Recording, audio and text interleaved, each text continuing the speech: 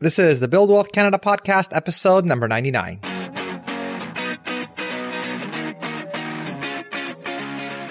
Welcome to the Build Wealth Canada podcast, where it's all about becoming debt-free, accelerating your wealth, and taking control of your money. Now, here's your host, Cornell Schreiber.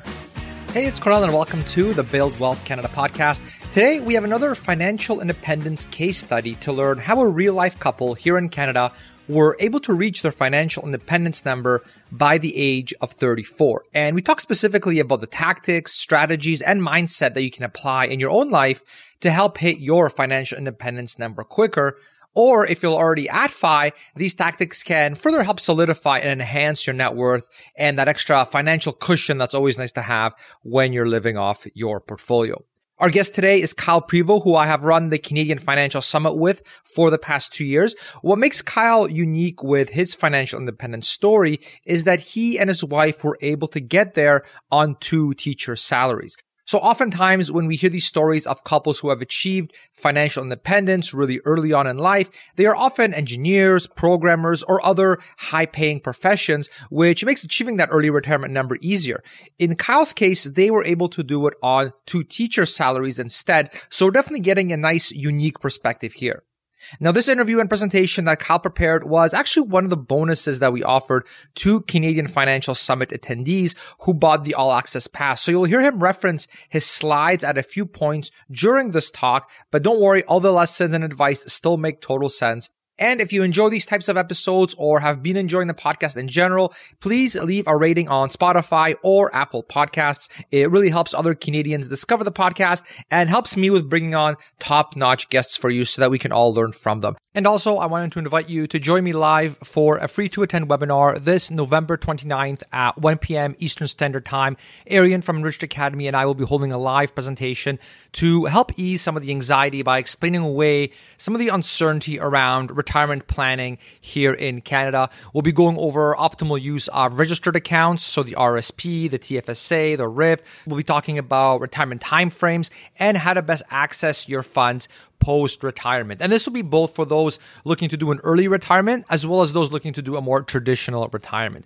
And Ari and his team have also actually built a retirement cash flow calculator. So everybody attending will be granted free access to that tool as well. And last but not least, Arian and I will be doing a live Q&A as well at the end of the session so that we can answer any questions that you may have, whether it's about financial independence, early retirement, anything like that. And so the link to sign up for free for the live event is over at buildwealthcanada.ca/workshop. That's buildwealthcanada.ca/workshop. I hope to see you there. And now here is the interview. All right, Kyle, welcome to the session. Hey, thanks for having me, Cornell. So Kyle, for those not familiar with you, let's just start with the usual first question in a job interview. Tell us a little bit about yourself.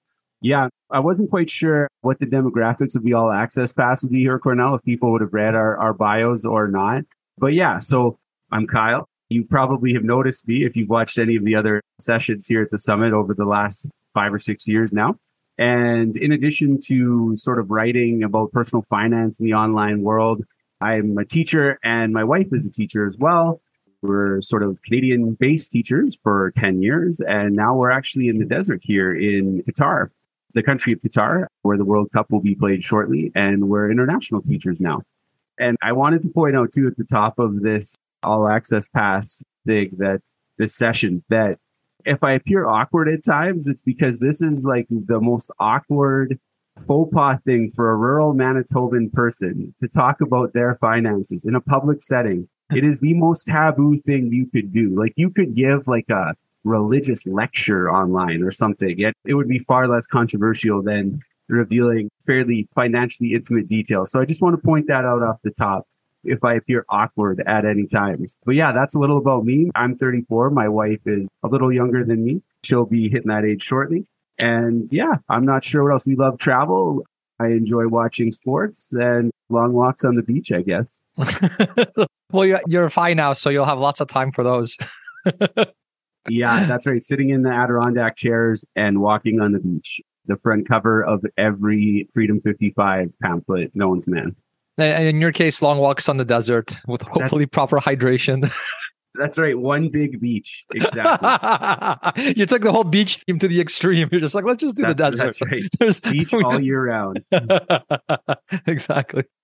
All right. So you recently reached financial independence. Tell us about what that term means to you and what your plans are in terms of work going forward. I imagine you I think literally every 5% I've spoken to, anyone that's hit that early retirement stage, none of them actually end up just golfing all day or just, laying on the beach all day, or in your case, sand at the deserts. So tell us what your plans are and how all that kind of happened.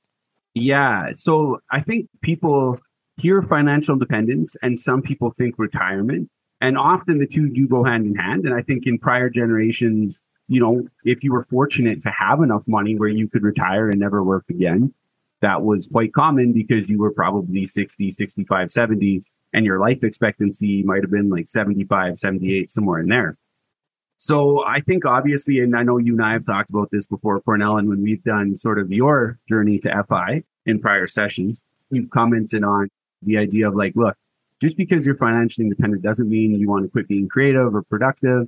It just kind of means that your motivations for doing so and sort of what you're willing to put up with maybe change a little bit in terms of earning money and trading money, time for money and stuff like that. So I think going forward, what FI will probably look like for my wife and I is we'll probably be done with full-time teaching for the foreseeable future. Not necessarily that we'll never go back to it or that we won't take a term position or something if a friend really needed some help, or if we tax-wise, it makes sense if you want to work a little bit. Your tax rate is obviously pretty low on any new income being made, so I could see us doing that. But for me, I think really it's going to be the location independence things like freelance writing, doing the summit here every year. Those type of things I'll probably continue to do because I would say we're low-key financial independence, which means, we couldn't take private jets everywhere. That basically, I think our portfolio could conservatively produce for 3, 4, 5 decades, probably close to maybe one average wage in Canada. So obviously, if you're a one income household, you know that you can get by, but it's maybe not a lot of luxuries. So being at that level of FI where we never have to work again, I think probably we'll want some cherry on top money, some do some nice things type of money. So we'll probably work, take some side gigs here and there. And I think really a lot of what we're looking forward to in the medium term is just seeing a little bit of the world because we both grew up in Molly's case, rural Northern Ontario, and in my case, in rural Manitoba. So we really have a lot of the world to see, and we'll be excited to kind of explore that and take a page out of some of the other session presenters here. I've been listening to them for 2 or 3 years now, taking notes. So I've got my list of places that I can't wait to go see. That's right. That's awesome. And I know you tossed some slides together as well, just to make things a little bit more sort of engaging. So why don't we get you to share those if you don't mind? And can you tell us what you think your keys to financial success were? Yeah, for sure, Cornell. So I just tossed together here a quick slideshow. I'm much better writer than I am a creative artist. So you'll have to bear with me here as far as visuals go. But I just thought it might help some folks just to visualize as we're going through. So when it comes to the keys to financial success, I think off the top, especially as I get older, you realize there's things that you can control that are key to financial success. And then there's things that you can't control or that are just a part of your identity and who you are that you really had not a lot of control over. And those either helped or didn't help towards financial success. I don't want this to come across as look what my wife and I did. We did this all on our own. Just do what we did and you'll always be successful, because the fact of the matter is we know that that's not true. So I just say that off the top to kind of set up how I see our keys to financial success personally. So I think what I've done a lot of writing about over the years is making the right investments using low cost index investing. That's something I had control over. I researched it. I understood the ins and outs of it quite at an early age because I'm a nerd and I did a lot of reading. And I was convinced by some really smart people that that was the way to go. So that even when markets were down, I had no problem investing money and I didn't sell any of my index investments. So I knew how to keep costs low and I knew how to sort of adjust for common behavioral mistakes. So I think that was a big key. I'm going to give myself a little bit of credit on the work ethic front. I think that's one thing my parents sort of always prided themselves on. And I think they passed that on to me. And I think my wife and I are I think we've worked pretty hard and done a lot of different things, and some have worked and some haven't worked as well. But that's another thing that we could control and we did. In terms of the keys on the earning side of things, we both went to university, got a university education. We got government jobs as teachers, plus a side hustle, which, we both had going on. And even just my success in my freelance writing side hustle was only possible because my wife was willing to support us in doing that, and also to be my proofreader, because my grammar has improved over the last 12 years, but it's still pretty bad. So any mistakes are mine, but what's left is the credit would go to her on that front. So you're saying you're not an English teacher, eh, Kyle? If I ever did teach English, it was more on the essay writing side of things as opposed to the fine tuning of grammar. I can get the worst mistakes, but those split infinitives, they get me. So anyway, I'm too verbose. Imagine that. Anyone who's been reading or listening to me for a while, I'm sure has a hard time imagining such a thing. But so with the government job and side hustle combo, that was obviously nice because we had the pension match, we had the life insurance and all the perks of being in a unionized job, in addition to obviously earning a little extra on the side. We enjoyed a simple rural lifestyle, which I'll detail a little bit later here. And then our commitment to savings versus spending was another thing that we kind of had control over. That I'm not going to say, even the term frugal, like when I look at some of the sacrifices a lot of people make, I wouldn't call us especially frugal. But even like you were joking about golf earlier, Cornell, like there's a good example. I don't particularly enjoy golf. I could take it or leave it. But because it's so expensive, and it is, I think like people don't realize like how expensive golf actually is. Like by the time you pay your greens fees, membership, your new equipment, and then rarely do you go to the course without buying a meal or paying for some fairly marked up alcohol. All these different things. Anyway, that's a good example of like the savings versus spending commitment where we had these goals. The spending, if we spent on luxuries, we enjoyed them and we made sure we were going to enjoy them. And so those are all kind of things we had some degree of control over.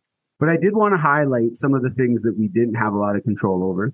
Molly and I found each other early in life, which has obviously worked out awesome for me. Maybe she would say different. I don't know. But yeah, I think it's worked out pretty good for us. Obviously, from a relationship perspective and a life standard perspective, but also just from a mathematical standpoint in terms of building wealth, it's just much easier if you're a couple. And the math is like the statistics are pretty clear on this, that people who are married build wealth quicker than non-married people. I mean, you have a roommate, you tend to go out less in terms of like super spendy dates, super spendy nights at clubs, that sort of thing.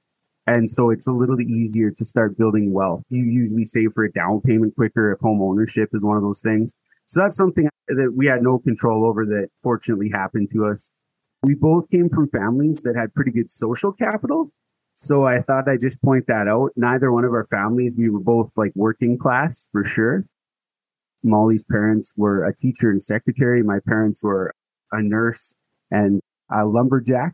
I say that my dad owned a small business cutting trees for a living, so he was an actual lumberjack. We had a lot of red plaid in the house. So not that we had like a ton of old school money behind us or anything, but what I meant by social capital is that, both our parents were able to help us get jobs when we were young people. Those jobs then helped us get more jobs. I was able to parlay like lifeguarding work into getting into faculties of education. I ended up getting great summer jobs when I was in university, and all that probably helped me get my first teaching job. There's a lot of people that don't have those connections. So I thought I would just point that out. I'll detail later too. My parents were able to give me a little help to get through university. That allowed me to graduate without student loans. So not a lot of people have all those things to draw upon necessarily. So again, just wanted to point that out. There's some good luck involved. We both had pretty good health, my wife and I. The investment returns, I started investing in 2011. So that's been a pretty good run of things in the markets. Even considering the recent pullback, that's a pretty good run to have started. That's nothing I could control. It just helped. And I just wanted to point out that I was born Canadian, which was actually, you might take for granted sometimes, but I did teach some social studies, and you realize pretty quickly how much we can take for granted when you're discussing Canadian in the context of the world. And it is much easier to build wealth in a country that provides a great public school education for you, subsidized post-secondary education that has lots of property rights laws, protects investors, protects savings accounts, all those different things. And then just from a purely mathematical standpoint, my wife and I don't have children. There's no current plans for children. And we don't have any judgment on anyone's decision on that one way or the other. I don't think anyone should tell anyone else what to do in this regard. But I just wanted to point out that that was a mathematical reality, because I'm sure there'll be some parents watching this that are going to like look at my screen when we start talking numbers and just scream like, how did you do that? And the answer is like, obviously, if you don't have children, the math, it just gets easier. And that was a decision that was not made with finances in mind. That was just a personal decision for my wife and I that obviously then went on to have financial reverberations. So those are kind of the bullet points that I kind of threw together. Did that all make sense, Cornell? Yeah, that was fascinating. Okay, so the reason I'm finding it really fascinating too is that I love kind of looking at people that have hit FI early on, like a case study, right? And obviously not everything that person X does, everyone watching can do as well. There's going to be bits and pieces, but it's fun, I think, to talk to different FI people who have hit it early, and you see certain commonalities between and the things that aren't necessarily common across all of them. You can sort of pick and choose which ones may be a good fit for you. And then you can sort of use that to craft your own efficient way to get to FI. So, really sort of practical things here, which I'm loving. And now a quick message from one of our sponsors. No one has a business like yours with all its strengths and challenges. This Small Business Month, you need a hiring partner that adapts to your needs. You need Indeed. With Indeed, you don't spend hours on multiple job sites looking for candidates with the right skills when you can do it with just Indeed. You can also find top talent fast with Indeed's suite of powerful hiring tools like Indeed Instant Match, assessments, and virtual interviews. One thing that I love about Indeed is that it makes hiring all in one place easy because it does the hard work for you. Sponsor a job and boom, Instant Match shows you candidates whose resumes on Indeed fit your description immediately after you post. With Instant Match, you can start hiring fast. And according to Talent Nest 2019, Indeed delivers 8 times more hires in Canada than all other job sites combined. So start hiring now with a $100 sponsored job credit to sponsor your job post at Indeed.com/buildwealth. The offer is good for a limited time. Again, you can claim your $100 credit now at Indeed.com/buildwealth. Terms and conditions apply. If you need to hire, you need Indeed. And now back to the show. I know we didn't really plan for this, Kyle, but what I thought might be really fun and also beneficial for everybody watching is, you interviewed quite a few people who have hit FI early on as well. And you have spoken to financial planners who work with people that have hit FI. And so you've kind of gotten to pick their brains a bit in terms of what are their lists? Like you just gave us your list, but what are the lists on their end? And then I've also done the same. Did you want to maybe go through your list together and just kind of look at from your list, what are the things that seem to be very common in place amongst those who have hit FI early? So just as an example, your first point about low cost index investing knowledge, that I would say has been pretty much unanimous for at least everyone that I've talked to in the FI space, where they're pretty much all low cost index investors. None of them are like crypto masters. None of them are day traders. You might run into a few people like that, Cornell, who are like, it's highly unlikely we would have interviewed them, but I know there are people out there that hit FI by like investing in tech early or investing in crypto early. I do wonder to what degree people are publicizing. Like, I remember this story will explain a little bit about my parents and my upbringing. My dad, we never went to the casino ever. Like my parents were not gambling people. I think we'd go to these little fundraiser things, and that was about the extent of our gambling, which was essentially giving money to a charity at that point, playing bingo or whatever. But I remember my dad always saying, Kyle, people are always very quick to tell you about their gambling wins, but they'll never tell you about their losses. Mm-hmm. And those beautiful casinos don't build themselves. Right. And it was like, that's so true. And so I feel like, the crypto folks might be a little bit like that, where you only hear the good times. You don't necessarily hear about, oh yeah, they had to go back to work after their portfolio melted or whatever. Mm-hmm. For sure. And I think too, like there's some people that were, let's say they got in early. I read an interesting book about a lady who, I guess her husband was early on in Microsoft and he got some shares by working in the company. She was in Microsoft, I think, and he was in Amazon, like really early on. So they basically got in early, got stock options, and just, we all know how things went with those companies. And now, like multi-millionaire, set for life, that kind of a thing. And so there are these different paths to FI. But I think, at least in my experience, the reason why I did the index investing route, you did the index investing route, and why literally everyone I've talked to that have hit FI have done that kind of route or just about everyone, is because it's repeatable, right? So, I mean, yes, maybe your things work out well for you. And like, obviously these people that, they got in early working for Amazon or whatever, obviously they had to work hard to get that job. They had to work hard while they were there. So I'm not saying like, oh, this is just a lottery ticket winner. Like they had to sacrifice too. But I mean, like if I was like, hey, I want to go model that and do that in my life. Well, that's not as repeatable as a thing because you got to find a company. There is some luck involved, right? Whereas with index investing, anybody with willingness to learn, I would argue, can do that and implement it. Mm-hmm. And if they just stick with it, they can actually hit FI pretty early. So I think that's maybe, I don't know. So I really want to kind of highlight that. Do you have anything to add on that front, Kyle? No, I think you hit it bang on there, Cornell. That's probably the easiest repeatable thing to do, where once you get the terminology down and you kind of understand, you'll have more conviction in it. And yeah, that's pretty widespread. I agree. Mm-hmm. And then you mentioned work ethic, and that's kind of merged as well, I think, with side hustles, right? So you had side hustle with the writing. I remember you wrote a book that actually all Access Pass holders get to have for free. And this book, so I guess you wrote this and it got published and everything when you were in your 20s, I believe, right? Yeah. We actually self-published after a very, very cool conversation with David Chilton, who I sent an email to, and I never dreamt he'd respond. And he actually called me. Like, that's cool. Tossed my phone number and email down and just said, whatever help you'd be willing to provide, sir, would be much appreciated. And he called me, talked. He did the talking, I did the listening for about 10 minutes. Then we had one more follow-up 10-minute call, and he convinced me to go with.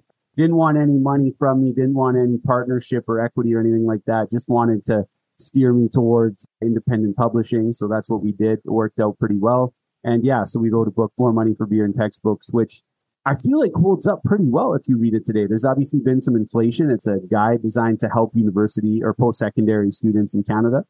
And I feel like it holds up pretty well. Obviously, the numbers are a little on the low side, seeing as how we wrote it a while ago now.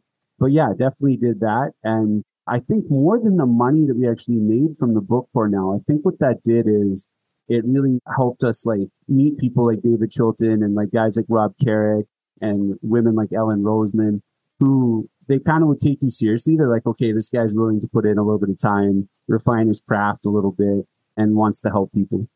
Awesome. Yeah. And I mean, that book was in chapters. I mean, this is a very real big thing that you accomplished. Very impressive, especially in your 20s.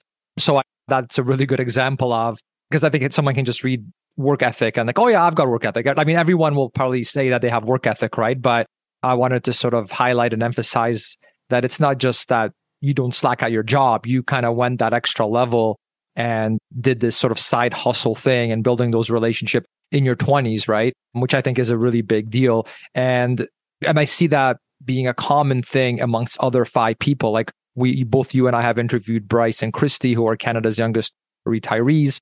I mean, they also had, they were doing writing as well, right? That's another, they had high-paying jobs, but they were also trying to do stuff on the side with a book. For myself, I had a rock climbing training business that I ran before the podcast even existed. So, some more like online business, video training, that kind of stuff. So yeah, I do see that pretty frequently where it's like you've got your job, you try to make as much money there, but instead of just watching Netflix at night when you're tired from work, you just kind of suck it up and you just work on building that extra revenue stream. And I know for us, like eventually it got to the point where the money that our little side hustle business, it wasn't making a lot, but it was enough where if we want to go out to eat or something to a restaurant, the side business basically made enough where it would cover that. And so that's what allowed us to basically invest one of our salaries fully, pretty much, into hitting our FI number quicker, because the side hustle was basically eventually was paying for all our kind of fun things that, extracurricular activities that wasn't draining our cash flow from the job. So yeah, I definitely see that as a pretty common thing as well.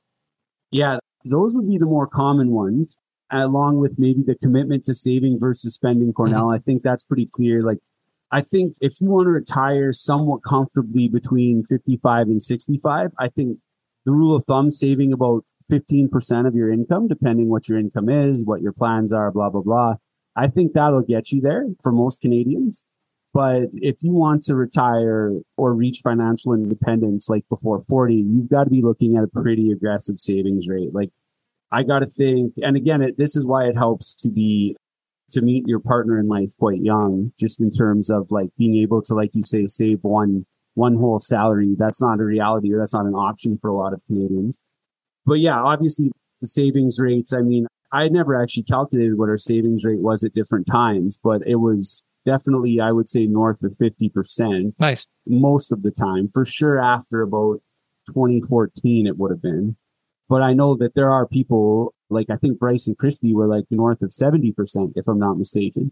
So I think that commitment to early savings, I mean, just it's a mathematical, you'd either have to make like 200,000 plus a year, or you have to have a commitment to savings, which again, it's not for everyone. I don't even advise it for some people. But if you want to hit that early FI number, I think that would be something you'd have to have in common, right? Mm-hmm. For sure. Yeah, I think memory serves with Bryce and Christy. I remember at one point they were basically each making like low six figures, right? And so, but they're together. So dual income, no kids, each making six figures. And they didn't get that right out of university, I don't believe, but like, they kind of got to that. And then what happens with a lot of people, and we hear this a lot, is you get this sort of lifestyle creep, right? Where now, I'm making more money, so now I'm going to spend more every month because I have money now. We're going to upgrade our cars, et cetera, et cetera. And so that takes a very conscious decision, I think, to say, no, we're not going to upgrade our car. We're going to stick with what we have. And instead, we're going to plow this raise into hitting FI quicker, right? Plowing into index funds, right? Like that's what they did. That's what we did. That's what you guys did as well. That seems to be a very common thing, right? Where it's very easy to just kind of, hey, I deserve this. I earn this. I'm going to spend it. And it's like, okay, and that's fine. No guilt if you choose to do that. We're not judging, but it's more like if you want to hit that FI number quicker, the mathematical reality is that something's got to give, right? That money has to come from somewhere. So it's going to come from that new car we didn't get. And instead we're plowing it into index funds. I just want to point out real quick, Cornell, that the rest, everything else on the list is probably pretty unique, each individual.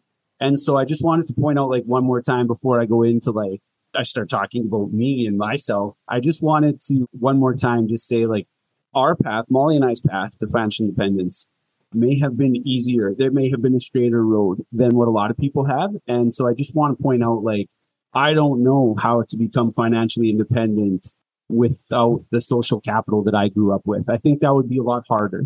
So I just want to point out the role that luck plays to some degree, and just privilege, if you want to call it. I know that the phrase privilege has a lot of like political baggage around it these days, but like that's frankly what I feel that I had.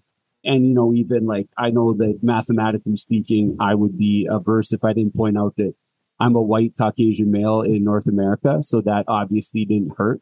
I honestly don't feel like that was a major impact on me getting hired as a teacher necessarily. But I think obviously it helped me in a wide variety of ways that I'm probably not even fully aware of, frankly. So I just wanted to point all these things out before I say, like, look what I did. You can do it too, because I think there's so many like snake oil salesmen out there that just ignore these sort of systemic things. So anyway, that aside, let's move on to some nuts and bolts of what we did and what helped us.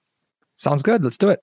So I think one of the more unique things for me is that I grew up very rural. And when you tell most Canadians, like I work here with a fellow who considers himself growing up rural. He grew up in Barrie, Ontario. Now that was the Barrie of 30 years ago, not the Barrie of today. But he considers that rural. He's like, oh, I could walk to essentially the forest. But like to me, Barrie in Manitoba's context, Barrie would be like the second biggest city in the province. So this was actually the city or the hamlet that I grew up in, South Junction, Manitoba. That is the entire town, what you're looking at there. We lived across from the South Junction Community Ball Club, and I cut that lawn. I basically cut lawn for the circle I'm creating here. I basically cut all of that lawn at one point when I was in grade 9, 10, 11, 12, just to give you an idea. And that was a big key in my wife and I. My wife grew up in a similar small town near Lake of the Woods. And it was key for a couple of reasons. One is people are just naturally more frugal in small towns. Not everyone. I'm just saying on average, like we had a huge vegetable garden. Could we have bought vegetables for like a very small percentage of my mom's nursing salary? Absolutely.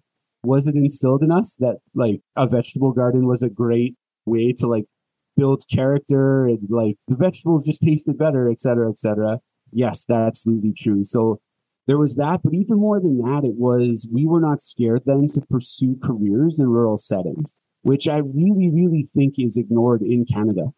I'm astonished at the complete inability of the media to cover any other topic than living in Canada's major cities. It blows my mind. And I realized that, hey, just like I was a little intimidated of living in a downtown urban environment, lots of people are intimidated by living in a small town, and it's not for everyone. But I just think I know that mathematically that was a reason why I was able to build wealth, and my wife and I were able to build wealth, and not everyone has that. So after growing up in such a small town, the flip side of that is that one of the increased costs is attending school, because obviously you can. I don't know, Cornell, did you live at home while you attended post-secondary? I did, yeah. That helped us as well. Yeah, like I'm in Kitchener, which is right next to Waterloo, and I went to Laurier, which is in Waterloo. So yeah, we bought a little scooter, that little moped kind of thing, which That's I think cool. At that time to fill up the tank, it was like $4 or something crazy, because it's just a little thing, right?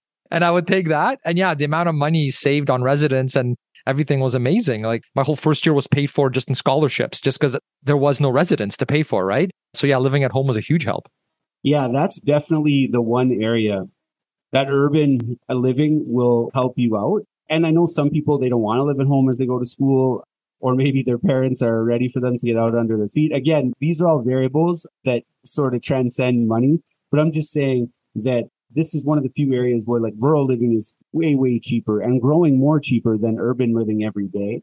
However, when it comes to school, I used to laugh at the students who were really, really upset about domestic students' tuition, and just that they were so angry at this. And us rural kids would be like, you have no idea. The tuition is only maybe a quarter of our total costs.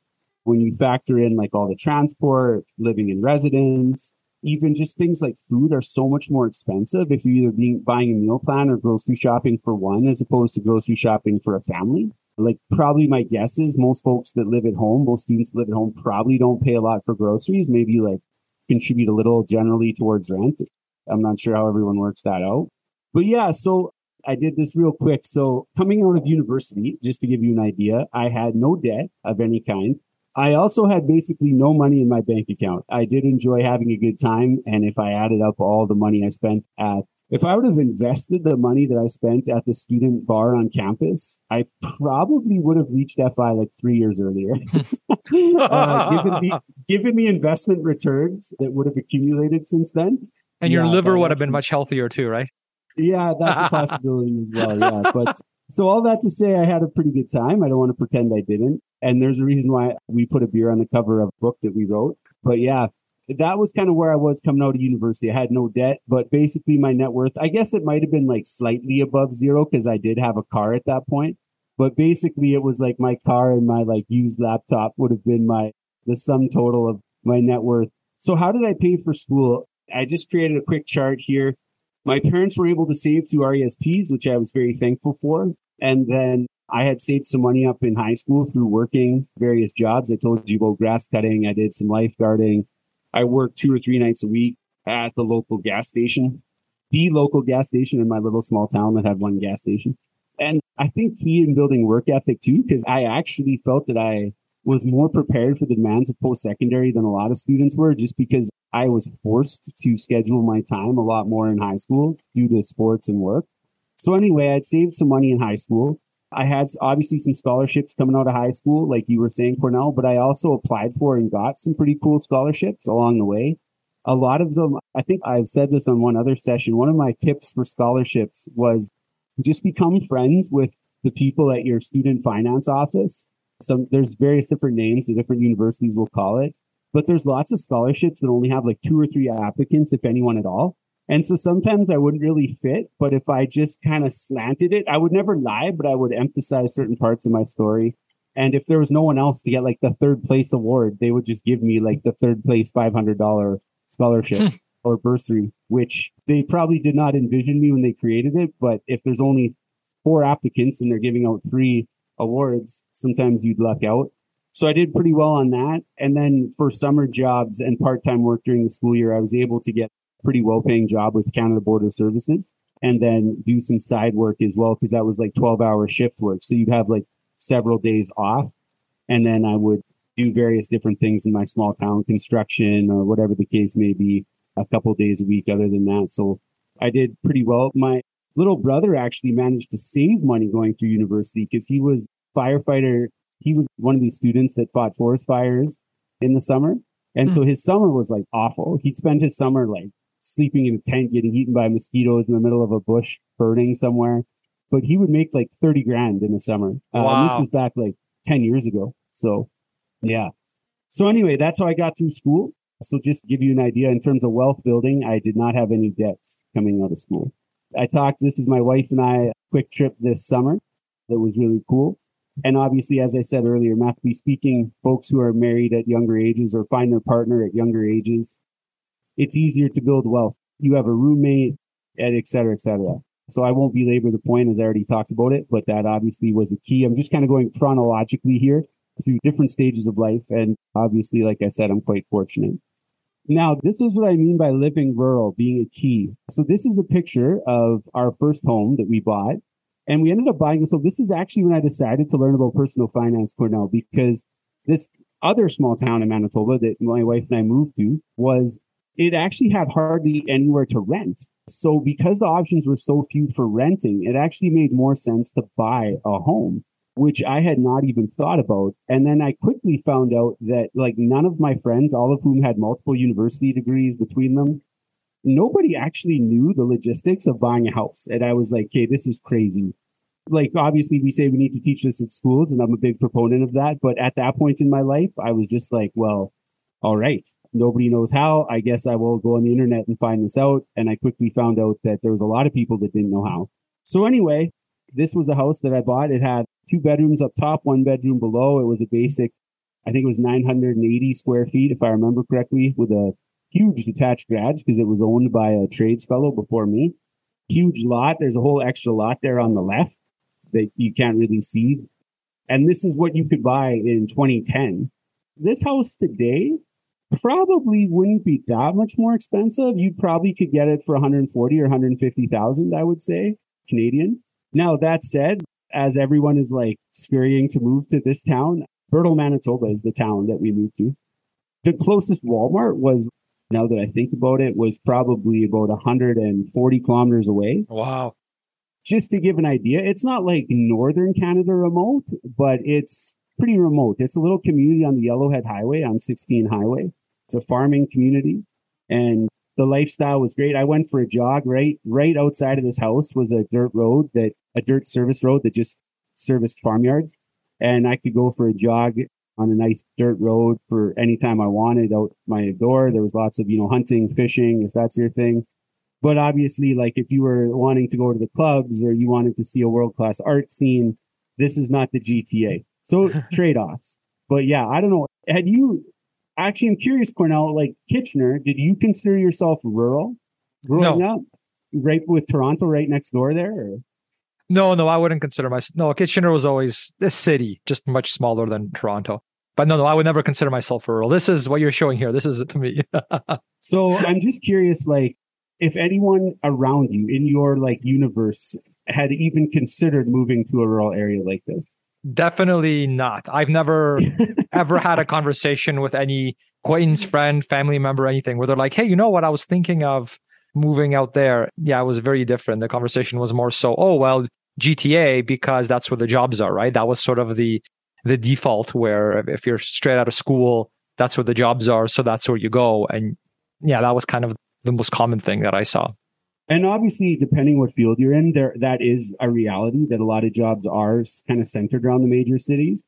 But more and more, as we see more work from home sort of scenarios, or you can get creative if you can work from home sort of 4 days a week, maybe going to the city the night before and stay with a friend, or maybe you can work that for 2 or 3 years, little hybrid things like that work.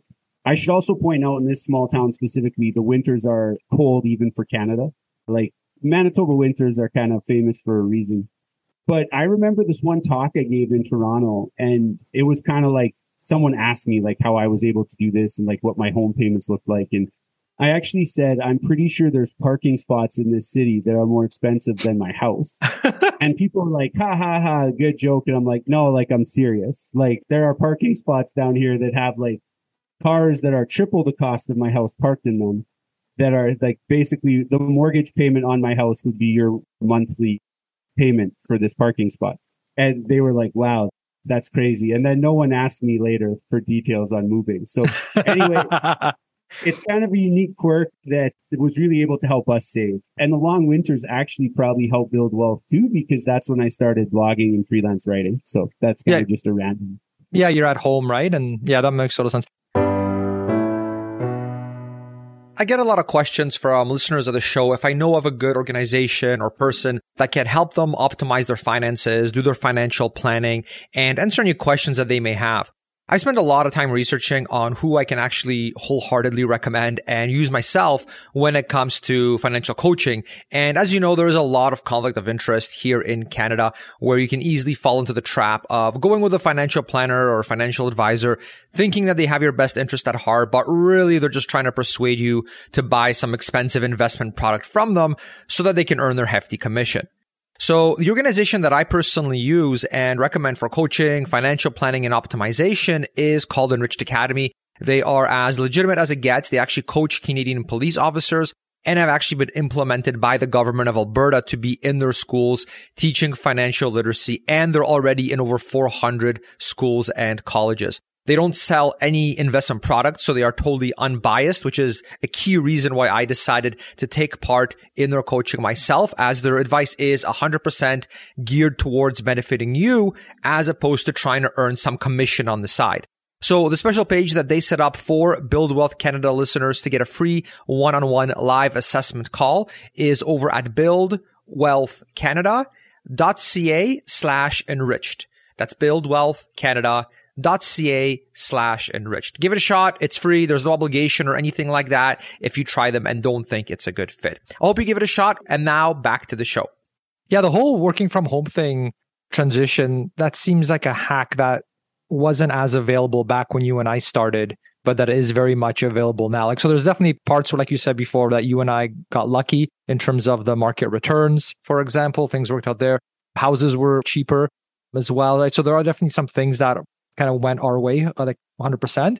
But one thing that I think if I was to do it all over again now, present day, if I was straight out of school again, the whole remote work thing sounds really, really nice, right? Because typically, I mean, the things that one of the major drivers that increases property values is employment nearby. And that was the truth. And that's, I guess, still is the truth. But now that you can do all this remote work, and that's kind of like the norm for some companies, you can totally save so much money by not having to get that house in the GTA anymore, right? And I mean, the way technology has progressed, I mean, you could be working for a company in Europe, right? Like I was talking to Passive, one of the sponsors of the podcast and one of the sponsors of the show. And I mean, one of their founders and his wife, they moved to France. And, the rest of the company is out in Eastern Canada, right? And that's fine now. That's not crazy at all. That's normal for a lot of companies. And you can do that now, right? And so I think it's a really cool kind of like hack, I'll call it, I guess, that wasn't available to us. But I think it's so neat how just, high internet speeds and all this kind of stuff. And then just because of COVID, as horrible as it was, it did kind of push companies to accommodate employees working from home. And I mean, now we sort of get to, I guess, benefit from that shift, that change, where you no longer have to be, you don't have to commute for an hour necessarily in a lot of cases. Whereas like, I don't know, when I was fresh out of school, it's like commute was just what you did. You just suck it up and you have to do it a lot of the time. So yeah, very interesting. Yeah.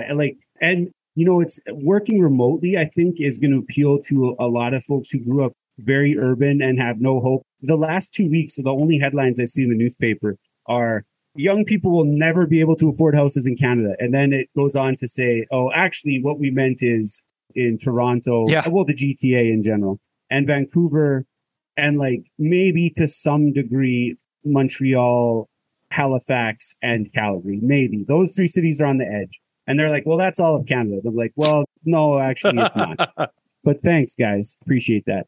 Now, again, I realize there's trade-offs here, but like, man, there are good things. There are positive trade-offs aside from housing prices. Like I always tell people, like, just watch a few episodes of Corner Gas. If you've ever seen the Corner Gas show, it's on like every half hour on the Comedy Network. If you watch the Comedy Network, there are some positive trade-offs. And I just further wanted to say, I think you talk about hacks, Cornell. I still think the biggest hack, if you want to build wealth as a young person, is to look at the trades and live in rural areas, because I had students that would have been living in a house just like mine that they paid, 100 to 140,000 for, a really nice house. That house, I don't even have any idea. Like, even in Waterloo, Cornell, what does a 980 square foot bungalow go for with a finished basement and an extra lot attached? Like, it's got to be $1 million, no?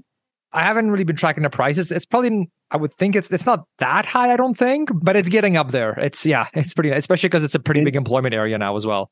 Yeah, in Hamilton or in GTA, maybe be looking at a 7-figure price. But like, there's kids that are doing this, and I say kids because they're literally like 20 years old, who are in the trades, and they work their way through. They get their ticket. They're earning just as much as I was as a teacher at 20 years old, 21 years old. And if they knew how to invest properly, they would retire. They could hit FI sooner than you and I did. I think that's fair to say. So anyway, just a random aside. Just not pigeonhole yourself into like, oh, this is the career because of whatever reason you've been given as a kid. Like, just have an open mind and explore these other options and not just go with these defaults, these sort of default mindsets, which I think too, I mean, obviously most parents, I would say, want the best for their kids, but that doesn't necessarily mean that the parent is always right, because they're coming from it from a different angle, from their generation where they grow up. Like, that's their frame of reference, that's their experience. These days, I mean, things have changed so much since then. So, I mean, like, no one ever suggested that I go into the trades, let's say, right? Going up. But it's like, I mean, why not expose yourself to that, right? You don't have to go the university route and need to get your bachelor's no matter what. And like that's not the only path. But when I was growing up, that seemed like, well, no, of course that's what you do. Like, that's just like a default. But I think just to keep an open mind about some of this stuff, because there's like these sort of like traditional advice. Then there's like, okay, well, let's actually look at the economics here. And you could actually be in really, really good shape, even ahead of someone that did do the more traditional route, like what you were saying. Way more. Yeah. Like, I took 5 years, which is the minimum that you in Manitoba can go through and get your Bachelor of Arts and then Bachelor of Education. And I worked pretty hard, I think, and had a lot of fortunate luck and parental help in getting to a net worth of 0 and not a negative net wealth at 22 years old. My students, there's many of them have net worths. They're driving new vehicles. These kids who they took pipe fitting while they were in high school, or carpentry, or machining, millwrights. And these young adults, I guess, at the age of 22, I already sound old talking about these kids. They're earning, I would say, their net worth, some of them, they're probably looking at $150,000, $200,000 of net worth by the end of their 22nd year, whereas I was at 0. Mm-hmm. So like, that's just the reality of it that maybe deserves a whole nother session on its own one day. For sure. So to illustrate, Cornell, some of my spending choices, I just thought I'd show that this was my first car. This isn't actually it. I couldn't actually find any pictures of our old family van, but my parents basically gave me our old family van. I had a car that I think I used my first 2 years out. And then my brother was going to buy a car. And I said, you know what? I want to boost my savings rate to buy a new vehicle. So I gave him my car, and in return, my parents gave me their van. And so I drove this van around. It was great for a teacher that was coaching basketball, because I could throw like half my team in the van and just go to whatever tournament we were playing in. But like, I was driving, it was probably 10 or 12-year-old Dodge Caravan. Yeah, admittedly, I wasn't trying to impress anyone or whatever, but like, that was the reality. Like, could I have afforded a much better car? Like, yeah, probably. I probably could have bought a $50,000 or $60,000 vehicle pretty comfortably in terms of making the monthly payments if I stretched it out. But yeah, went with Dodge Caravan. That's actually what I drive now, Kyle. We drive. There you go. We have one car in our family, and it's a Dodge Caravan, and it's amazing. I can fit my bike, my mountain bike in there. I can fit the kids in there. It's amazing. And guess what? If it gets a dent in it, you don't need to freak out, right? Oh, yeah. Because you're like, oh, it's not $1 million car. So like, exactly. Life will go on. You actually get less anxiety with a cheaper car, because when someone inevitably bumps it in the parking lot with a cart or whatever, you're just like, oh, that's too bad. All right. Like, on with my day. That's pretty much it. Like, tears the fabric somehow with something or whatever. Yeah, exactly. We also have young kids, so you just don't expect things to be pristine condition. Not with young kids. Yeah. So this is actually the vehicle. It's now officially my parents' vehicle, but this vehicle is still running. So we would have bought this in, I think it was 2013, 2014. It's a Hyundai Elantra. It's a great little car. It was like at the time, I want to say it beat the Corolla and the Civic in terms of mileage, and it had a better warranty. So that was my, actually at the time, I'm not sure if this is still the case, but Hyundai actually had the best warranty of all the brands in Canada. Hyundai and I want to say Mitsubishi were the two that had the highest warranty. And so I bought this. It was a small car. We put a lot of miles on living rural, but if you just set the cruise and you have a very good car. Now, a lot of my buddies, especially my male friends, drove big pickup trucks, which was great because if I ever needed a pickup truck, I either just paid them for it or bought them a case of beer or helped them with one of their projects. And then I could borrow their pickup truck for the 1 or 2 times a year that I needed it. And that worked out pretty well for me. So it's a great car. It was new. We did buy new because I just wanted the feeling of being the first person to own it at the time. And it was kind of our treat for my wife and I. And she was driving to finish her Bachelor of Education degree at the time. So I wanted her to have a safe vehicle with all the new safety features and stuff. So anyway, just to illustrate sort of the spending habits. The good part about being a teacher is that your salary is always public if people know where to look, which it should be, Frank, because you're paid by the public. So there's no reason to hide it. This is the current one. I Googled Cornell to find my teacher salary. This is their current one. So when I would have started in the end of 2010, the 2010-2011 school year, I wanted to say my gross was about $48,000. I was a class 5 teacher. And then once I got my master's of education degree, which probably cost, I would say somewhere in the neighborhood of $20,000 of tuition, then I would have been a class 6 teacher. So obviously I would have ended at about 95,000 before I left. And obviously taxes are a big part, but like my wife and I figured we were paying $4,000 combined in union dues every year between the local union and the provincial union, just to give you an idea of how many deductions were on our paycheck. So in terms of earning, that's not even contribution to your pension, right? That's just fees for the union. Right. Yeah. Yeah, exactly. And the long-term disability fees, because like, I'll just be real here. There are a lot of teachers that took advantage of it and they would be out for 5 to 10 years on long-term stress leave. And it really infuriated me and infuriates me to this day. Because there are people that genuinely need to take long-term help, whether it's physical or mental reasons that they can't make it to work. But it was dwarfed by the number of people I felt. I knew several people firsthand that were taking advantage of this. So this wasn't like hearsay. And anyway, so there's things like pension that will help you out. And like, I think my wife and I, before we left, I got to look at, I think we're in line to get an inflation adjusted in today's dollars, $1,300 a month, starting at age 55, the two of our pensions together. So that's working. I worked 10 years and she would have worked like 6 years in the Manitoba public school system. So we do have some degree of a pension, an extra pension waiting for us in addition to the Canadian pension plan. But yeah, there was many deductions, which obviously kind of tails into my next. Let's go. I'm going to skip forward one slide here because total tax and deductions where we work today at Qatar Academy Doha are zero. When they told us this, I thought maybe they were stretching the truth, but we actually got our pay stubs and it was our base income. And then they give you a small amount for transportation allowance. And then it said deductions, zero. And then the rest of the money was in our account, which was kind of crazy. And so that's obviously helped us a lot too, Cornell, in terms of building wealth, moving here to the Middle East in terms of this is our 3rd year and this will be our last year in the Middle East. But yeah, the two things, the income is tax-free, but also our portfolio was able to grow tax-free. So there's no capital gains. And if you get the lifetime library pass, you can see last year I did a whole segment on living in Doha and the benefits of working, whether it's the UAE or Doha, Qatar. You can see how quickly you can build wealth if that's what you're up to. And then I'll go back one slide here. Just in terms of salary side of things, we already talked about side hustles, Cornell. So here's like a few of the places that I did writing for or properties that I've owned at some point. I was writing for other people before side hustles was a phrase. I know a lot of people like 4 years later were like, oh, side hustles, side gigs, blah, blah, blah, this and that. But yeah, just taking a second job, it was called at the time. And yeah, it definitely was busy. I remember there were a few times getting up at like 4:30 in the morning before my school day started to like finish a column for someone that I was on a deadline. So things like that, it wasn't easy, but it was manageable. And I got a kick out of doing it. Like you say, the money grew from cherry on top money to actually like, wow, okay, this could potentially one day replace my job as my main income. And it's nice to have that option, right? Where, okay, if you're getting kind of tired of your job, you want to switch, that kind of a thing. It's nice to have that other iron in the fire.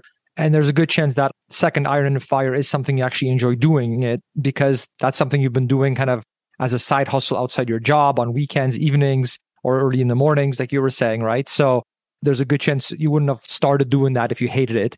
And so it's nice where that side hustle piece grows, and then eventually you at least have the option of quitting your day job and maybe doing this part-time or full-time, that kind of a thing. I've seen that as a very good path that some people have taken, and I can see it working really well for a lot of people. Yeah, exactly. And I think I like the free market aspect of it too, because coming from teaching where you're locked into the same salary grid, regardless of like how much effort you put into the job, I think I really enjoyed the free market aspect of side gigs, that you could negotiate. And if you did a great job, you could leverage yourself a little bit more, that sort of thing. So, Awesome.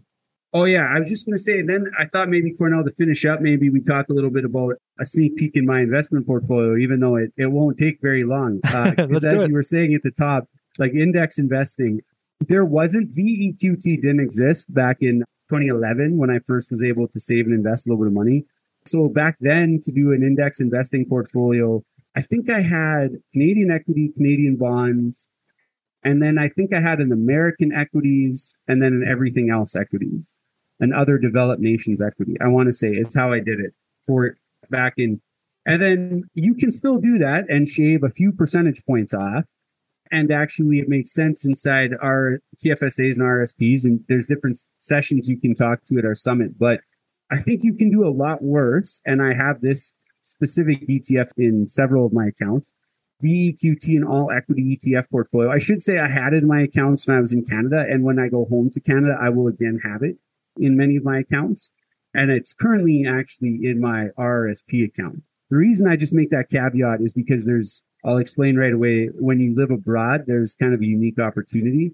But for most Canadians, honestly, if you just take VEQT, Rob Engen, I know, is big on this too, and you just buy it in every account with all of your money in TFSAs, RSPs, non-registered, you're going to get like 90% of the gains with no headaches. And if you're cool with like that last 10, 15%, it's not even 15, it's like less than 10%, like that you'll be saving by going this route. Man, just buying VEQT, rinse and repeat in your younger years, you could do a lot worse. So I think that's probably what I'd recommend to most people. But yeah, I do remember when the all-in-one ETFs came out. I think maybe the robo-advisors kind of like leveraged or inspired the vanguards of the world to come out with these. Hey, Cornell? Yeah, for sure. Because I remember when you and I started investing, you pretty much, if you wanted the really low fees, you had to buy the individual ETFs, which I still do for the just get the absolute lowest MER and tax efficiency. But you totally don't have to do it. And most people, especially if your portfolio is not, I don't know, like, what do you say, Kyle? Like, I usually use 200,000. Like, I'm like, if your portfolio is under 200,000, just get an asset allocation ETF. Like, obviously do your due diligence and all that. But I mean, all the extra work that's required to like fine tune the optimize it, it's not really worth it until your portfolio is in the like hundreds and hundreds of thousands kind of thing. I don't know. So 200K is kind of the one that I use. What number do you like to use, Kyle? Do you have a number? I think I've even told people like 500,000 before. I guess it depends on your GAF factor. Like how much you want that extra 0.2% or whatever it would be. I guess, yeah, it wouldn't even be 0.2. You'd be probably averaging about a 0.15% MER, Cornell, would you say? Yeah, like mine's a little bit lower than that because like I go even further. Like I do the whole buying VTI in my RSP to avoid the withholding tax. Yeah. Like I do that whole extra bonus thing. So that's like really far. So you might get it down to you might actually get down to 0.1%. Yeah, like it's a little bit over 0.1. It's less than 0.15. It's more than 0.1. I'd have to pull up my spreadsheet what it is, but I mean, it would be like $13 or something like that on every 10,000. Then would be basically what you're. Yeah, again, the very small amounts where it's not worth it if your portfolio is like if anyone watching this is like just getting into it, right? And so then your portfolio is probably under 100K. Then it's like, look, just do yourself a favor and just get an asset allocation ETF. Focus on making money at that point and savings rate. Yeah. So real quick, I just want to illustrate, because I don't want to be one of these guys that says, here's what I recommend for you, but I do something different. So this is an example. I do still have like a broad ETF. Like I use VCN actually to offset, VXC rather, to offset my Canadian content. But when you're abroad, if you keep your investments in Canada and you're still trading on the Toronto Stock Exchange, if you use the Horizons products, and again, I talked about this last year, so it might be worth your time if you're interested in this. It's kind of a niche to buy the lifetime library pass and take a look at my session last year. But what this ETF does is it basically turns dividends into capital gains. And what I mean by that is it's called a swap ETF. And so each year Horizons takes a look at like what the overall gain was, capital gains in ETFs, and it just swaps it. It's a little bit complicated, but through a synthetic process, it basically turns your dividend income into a capital gain. And the reason this is so great for expats is that there are countries like Qatar where there's no capital gains taxes. So essentially on this ETF, I pay no tax of any kind, which is a pretty great way to build. Which is pretty optimized, I would argue. Yes. Yeah, it's not bad. And actually the HXS ETF, I haven't bought much of it because, the US market is not something I really wanted to dive into head first right now or overweight in my portfolio. But HXS actually does the same thing for the S&P 500, where it's just a swap-based ETF. So you don't have to pay all those little fees and dividend taxes and all that sort of thing. So yeah, I hold that one in my corporate account for the same. I'll get that in a sec. But yeah. So to Kyle's point, so in his case, he uses the Horizons ETFs because some of their ETF, I believe it's not all of them, right? I believe it's just some of them have that unique, like corporate class swap structure thing where, like you said, turns the dividends into capital gains.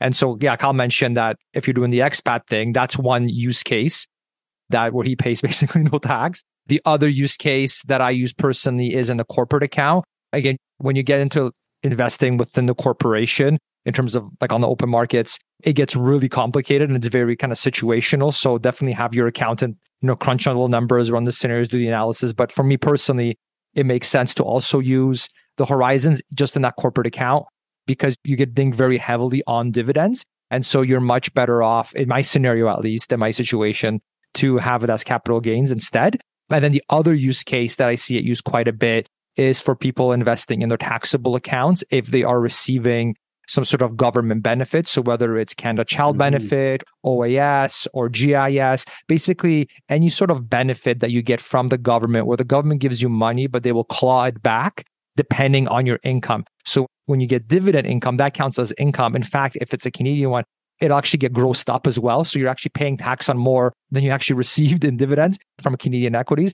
So for people that are, let's say especially if you're retired, you're getting these government benefits, there are some tax optimization strategies there where, okay, you're still invested in the markets, let's say in your taxable account, but you can use these Horizons ones to get capital gains instead of dividends because then you get less of a clawback. These are a little bit controversial. I have gotten some emails in the past from people saying, how dare you use, or how dare you even talk about these like tax strategies for people because you should be paying the tax. That's the way it's been intended, blah, blah, blah, to, how dare you optimize to maximize the benefits you're getting. So look, I'm not going to, play police here, right? It's more, look, there are tax optimization strategies. They are legal. Like if you want to take capital gains instead of dividends, some people will not like that at all because they're just like, no, the government said I should get clawed back this amount. That's what I want to get clawed back, even though that's less money in my pocket. And others will say, well, no, I'm still playing within the rules. The government created these rules. I'm not breaking any laws. And so I'm going to do any tax optimizations that I can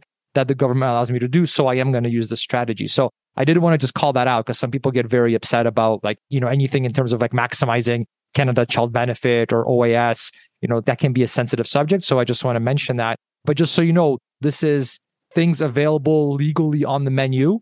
And it's up to you to decide whether it applies to your situation and whether you actually want to do it, right?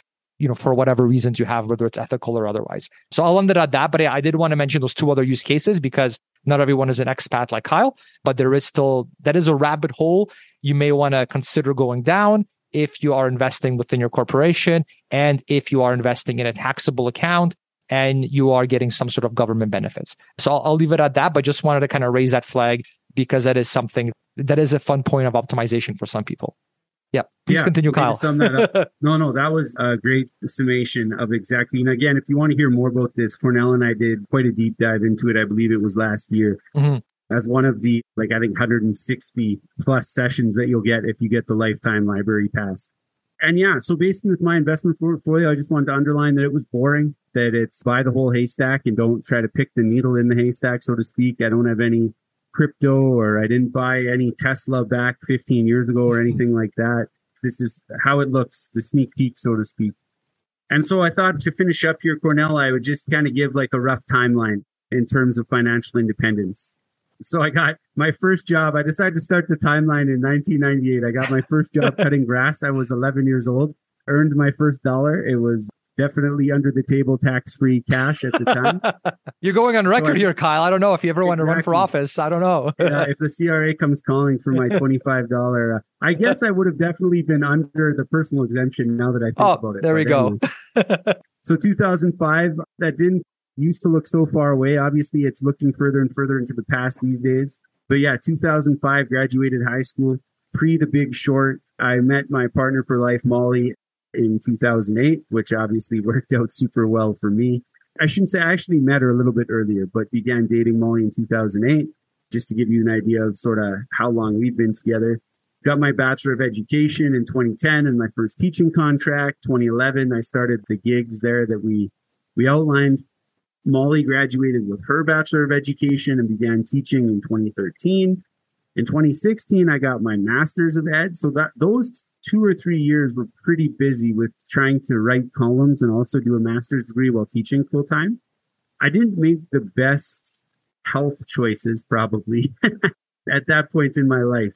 I'm much more balanced now. But anyway, just to give the full picture. By 2017, at that point, my online income actually had surpassed my teaching income. So I was able to get fairly aggressive with how much I was saving at that point. And then 2020, we moved here to Qatar and obviously began to live an international life at that point. And by 2022, we reached lean financial independence, which is what I just described.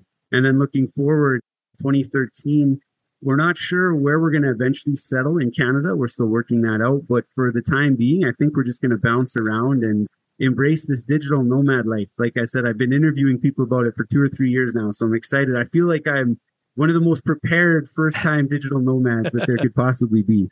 That's awesome. Well, thanks for sharing that, Kyle. That was really cool. I love case studies like this and showing us actually what you've done and what you're doing as opposed to just kind of some theory that anybody can put together from reading a bunch of books. So it's always fun to get the real thing. Awesome. Thanks so much for sharing all this. Yeah, it was definitely one of the more awkward things I've done. So hopefully no one in my small rural area buys the All Access Pass and finds this and likes to needle me about it. But yeah, aside from that, it was great, Cornell. Hopefully people got some value from it. Great. And yeah, definitely check out the Lifetime Library. Like Kyle said, we touched on some of the more advanced topics as well. And we covered a lot of them in the previous years. So you get the Lifetime Library, you'll have basically access to all past years of the summit, all the talks, everything. So just an absolute treasure trove of just knowledge and best practices, other really smart people that we've interviewed who have been optimizing this for years. So yeah, I hope you guys check that out. And Kyle, thanks so much for sharing and giving us the inside scoop under the hood of Kyle and how we did it. And yeah, thanks to everybody for watching. Thanks, Cornell. All right, take care. All right, a big thanks to Kyle Prevost for sharing his experience and his lessons learned along the way so that we can apply it to our own lives and our own situation as well. And also a big thanks to our sponsor, Indeed, for sponsoring this episode. Nobody has a business like yours with all its strengths and challenges. This Small Business Month, you need a hiring partner that adapts to your needs. You need Indeed. With Indeed, you don't spend hours on multiple job sites looking for candidates with the right skills when you can do it with just Indeed. You can also find top talent fast with Indeed's suite of powerful hiring tools like Indeed Instant Match, assessments, and virtual interviews. Indeed's hiring platform helps you easily schedule and conduct virtual interviews all in one place. And if you hate waiting, according to Indeed data, candidates you invite to apply through Instant Match are 3.5 times more likely to apply to your job than those who only see it in search. One thing that I love about Indeed is that it makes hiring all in one place easy because it does the hard work for you. Sponsor a job and boom, Instant Match shows you candidates whose resumes on Indeed fit your description immediately after you post. With Instant Match, you can start hiring fast. And according to Talent Nest 2019, Indeed delivers 8 times more hires in Canada than all other job sites combined. Start hiring now with a $100 sponsored job credit to sponsor your job post at Indeed.com/buildwealth. Offer is good for a limited time. Again, you can claim your $100 credit now at Indeed.com/buildwealth. Terms and conditions apply. Need to hire? You need Indeed. Thanks for listening to the Build Wealth Canada podcast at www.buildwealthcanada.ca.